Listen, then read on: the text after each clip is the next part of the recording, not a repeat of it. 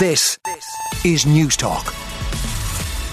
So the hospital crisis never far from the front pages. The Irish Times: hospitals told to bring in 7-day working. HSE top officials have told hospitals to immediately outline their plans for 7-day working for staff, including senior doctors, in a bid to ease the ongoing overcrowding crisis in emergency units. As you can imagine, this goes down like a lead balloon with some of the representative organisations for senior doctors. But in a letter to hospital group chief executives, community healthcare organisations and clinical directors, the HSE has told hospital managers to implement 7-day working week in hospitals and community services over the next 2 weeks with immediate effect. So already the Health Minister, Stephen Donnelly, on a collision course with consultants. We'll see how this goes down. The HSE Interim Chief Executive, Stephen Mulvaney, will be on this morning's News Talk breakfast to talk about the ongoing crisis, and we'll have to wait for the trolley figures today. We had over 630 yesterday, 930 a few days ago. We'll see how many people waiting for beds in our hospitals today. Staying with health, the Irish Independent says that 1 in 20 healthcare staff absent due to illness. The level of absence through illness of healthcare staff is a growing concern, with 1 in 20 currently out sick as hospitals battle record trolley figures in emergency departments. And they're not ruling out over 1,000 people waiting on trolleys in the coming days. I know of some teachers who are saying that every single day they go in, kind of last year and for the first couple of days back this year, there's someone out sick in schools. So between schools and hospitals, an awful lot of illness going around. The Irish Examiner has the story of Patricia, a pensioner who spent 57 hours on a chair in a crowded hospital emergency department, and she's blasted senior government ministers over the trolley crisis, saying they should hang their heads in shame. Patricia McCarthy is 70, spoke from her hospital bed after she finally got one in Cork University Hospital 4 days after she presented at the emergency department there, and she says, "I'm shocked that this has been allowed to happen in my city where we have 3 senior government ministers." The Irish Daily Mail says you can expect to face up to 14 hours in A&E. Patients are now facing 14 hours to be admitted to hospital emergency departments. Hospitals are now seeing a record number of over 75s presenting, with doctors warning that people are dying unnecessarily due to a lack of beds. So that's all to do with the crisis in the healthcare sector. We'll have a lot more on News Talk Breakfast this morning about that. The other big story on the front pages is the bags of excrement thrown at 2 TDs at a public meeting in Galway earlier this week. The Irish Daily Mirror: "I dung nothing wrong." The farmer who tossed cow dung at 2 TDs won't apologise, as one of the politicians says she feared for her safety. Minister Anne Rabbitte and Deputy Ciarán Cannon both described Wednesday's incident as disturbing. The farmer said yesterday their government wants to build a biogas plant. They want to bring SH1T into this town, that town being Gort in County Galway. The Irish Sun: 7 on Sean kill rap. 7 people have been charged over the killing of Private Sean Rooney in Lebanon on the 14th of December. The Irish Daily Star with the same story, quote, "I fired shots that killed Sean." A man who reportedly admitted he shot Irish trooper Sean Rooney is among 7 suspects charged with his death in Lebanon, it has emerged.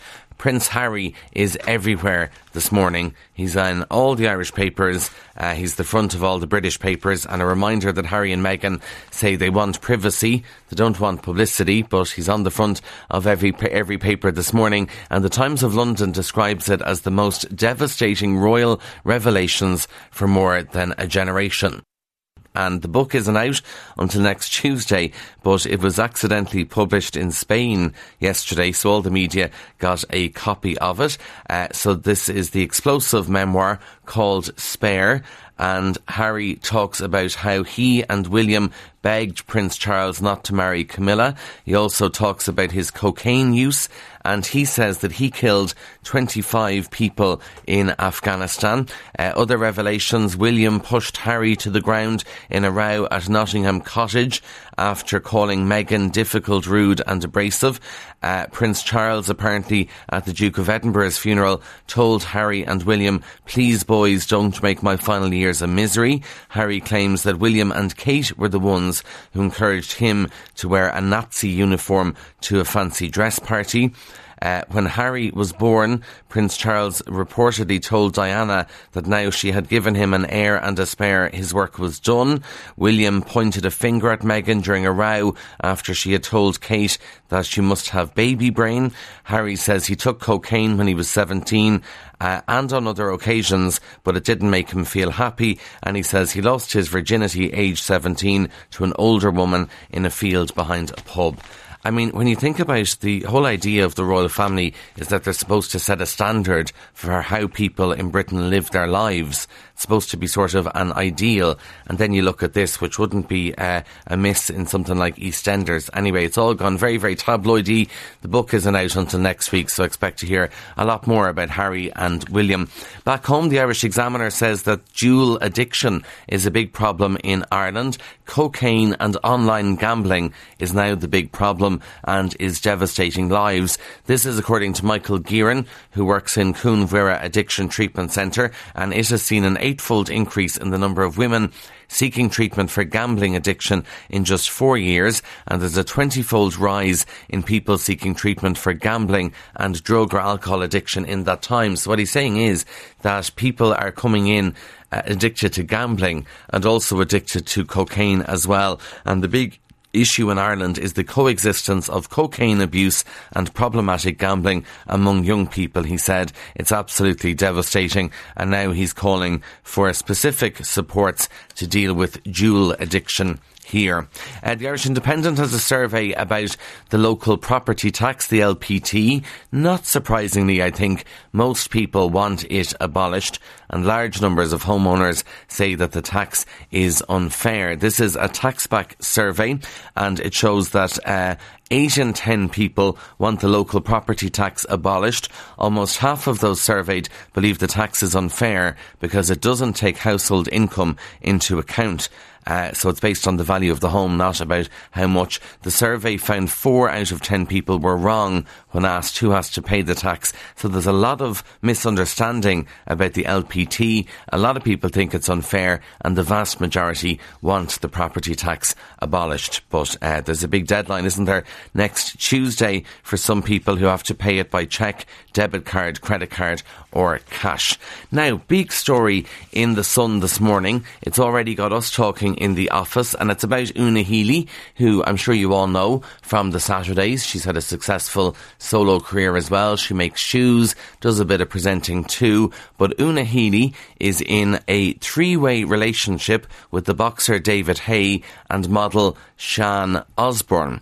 And some people in the office here on News Talk didn't even know what a throuple was. A throuple is a couple involving 3 people, and apparently the 3 of them grew close last year. Then they spent time together in London at Christmas, and they've gone on holidays to Marrakesh for the new year. And The Sun says that they've all told their family and friends of their arrangement, and Una joined them in Ibiza in October to celebrate David Haye's birthday, and she says, Una Healy says on Instagram, "I've started 2023 in a comfortable place, feeling genuinely happy and at peace. Here's to this year being ours." And that year being the 3 of them. So then all these people were commenting saying, are you in a 3-way and all this stuff. Essentially, they are in a throuple, if you're to believe The Sun. So that'll certainly broaden the mind of some people. Not the first couple I've heard of involved in a throuple. I don't know people personally involved, but I'm hearing a lot of stories of people involved in thruples, so this is something people will have to get their heads around, and hopefully we'll hear from Una Healy or David Haye or indeed Sian Osborne, because I think people will be fascinated to know how a 3-way relationship works. Final story comes from the Irish Daily Mail, and very good news for Kerrygold, because it is one of the most famous influencers in the world championing its product. Kourtney Kardashian apparently is a big fan of Kerrygold, and she keeps featuring the butter on her social media. She recently was showing how to do cookies on TikTok and she used Kerrygold and put it up on her TikTok. And apparently she's loved Kerrygold since 2015 when she included it in her recipe for Rice Krispie treats. She's not the only one, because huge influencer Chrissy Teigen has also joined the bandwagon. She shared a Snapchat story with her followers showing off the awesome, as it's quoted, Kerrygold butter. You can't buy publicity like that, so that's good news for Kerrygold, trying to export internationally the whole time. On 106 to 108 FM and newstalk.com. This is Newstalk.